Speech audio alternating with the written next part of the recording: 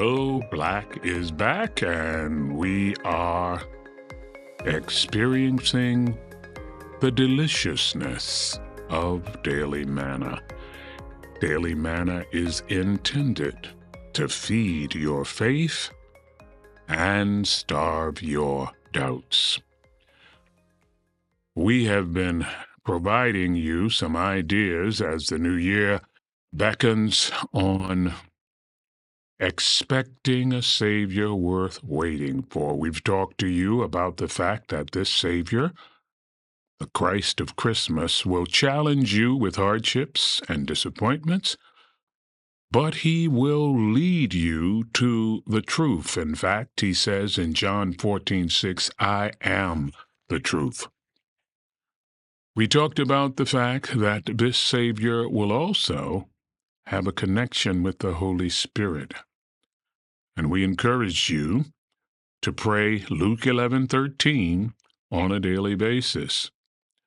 Today, we're talking about the fact that we should respond to this Savior with reverence and obedience.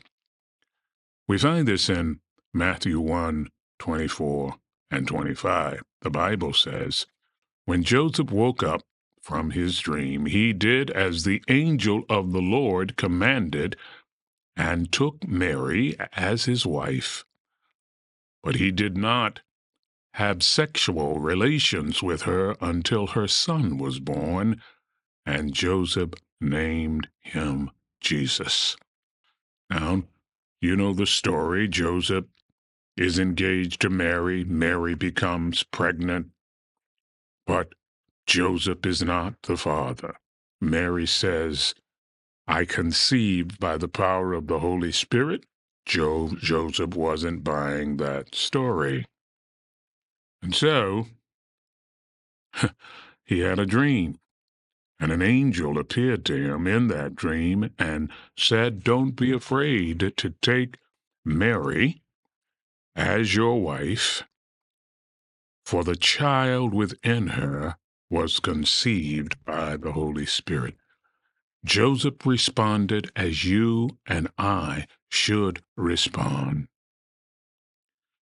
He did what the angel of the Lord commanded. Awe, reverential awe, and obedience. Your entire duty to God is explained in simple words. Have reverential awe and obey. Do what Joseph did. Ecclesiastes 12:13 and 14. This passage puts it this way. Let us hear the conclusion of the whole matter. Fear God and keep his commandments. Fear God, reverential awe, reverence, obedience, and keep his commandments, obedience. For this is the whole duty of humanity. Your whole duty can be summed up in the words, have reverential awe for God and obey him. The writer of Ecclesiastes continues, for God shall bring every work into judgment with every secret thing, whether it be good or whether it be evil. Learn, my friend, to have reverence for God. When Jesus calmed the storm, the disciples said, what manner of man is this? That's reverential awe. Learn, my friend, to obey God.